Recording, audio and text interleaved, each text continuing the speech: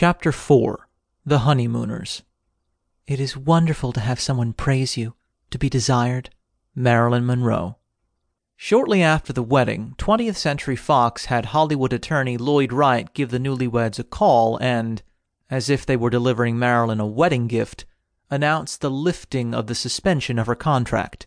However, Lloyd stipulated that 20th Century Fox would do so only if Marilyn agreed to return to work immediately after her honeymoon to begin rehearsal for the film role that she had already declined in the production of The Girl in Pink Tights. Both Joe and Marilyn were upset with the bargain that 20th Century Fox was attempting to strike, but the news seemed to affect Joe DiMaggio the most. DiMaggio took the casting of his newlywed wife in such a sultry role as nothing short of a direct affront to him and his marriage.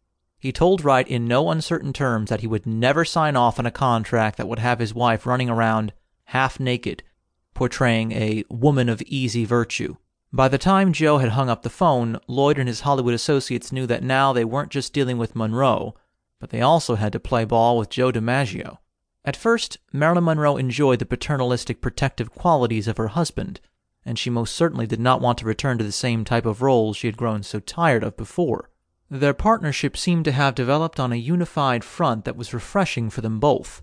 However, it wasn't long before Marilyn started to become a bit too stifled under Joe's avid protection. Shortly after they delivered their rebuff to 20th Century Fox, Marilyn and Joe traveled to Japan to finish the rest of their honeymoon in the Far East.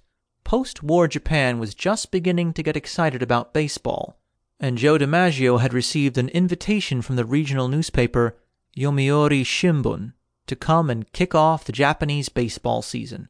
But before they even landed the plane, a U.S. military general by the name of Charles Christenberry intercepted the couple with a special request.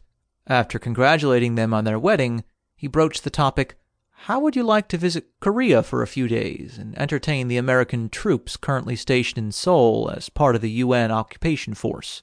The Korean War had just ended a few months before in July 1953, and it was quite common for American entertainers to be asked to perform for the bored soldiers still stationed along the 38th parallel.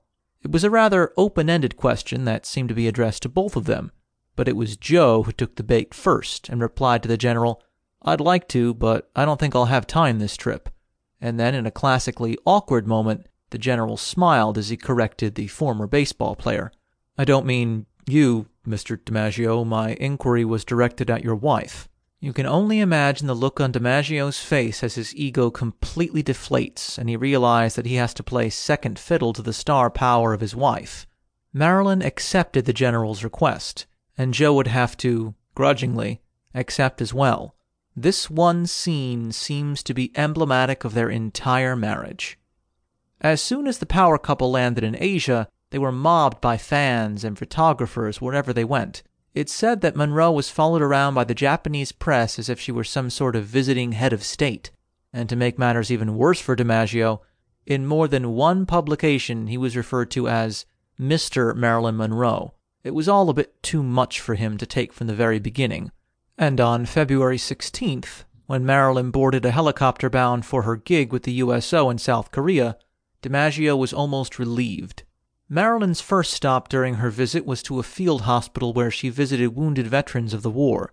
Everyone was very grateful to see her, and she proved to be a welcome distraction from some of the misery they had suffered during the brutal conflict fought over North and South Korea. Over the next 4 days, Monroe performed on 10 different occasions to about 60,000 troops of all different ranks and branches of service. It was here that Marilyn Monroe's stage persona truly became larger than life and seemed to take over her completely. She would later recall that when she entertained those adoring soldiers, it was the first time in her life that she really felt appreciated, that she felt wanted and loved.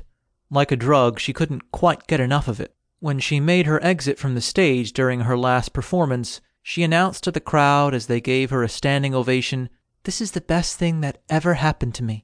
Referencing the new home that awaited her with DiMaggio in California, she requested of her fans, "Come see me in San Francisco."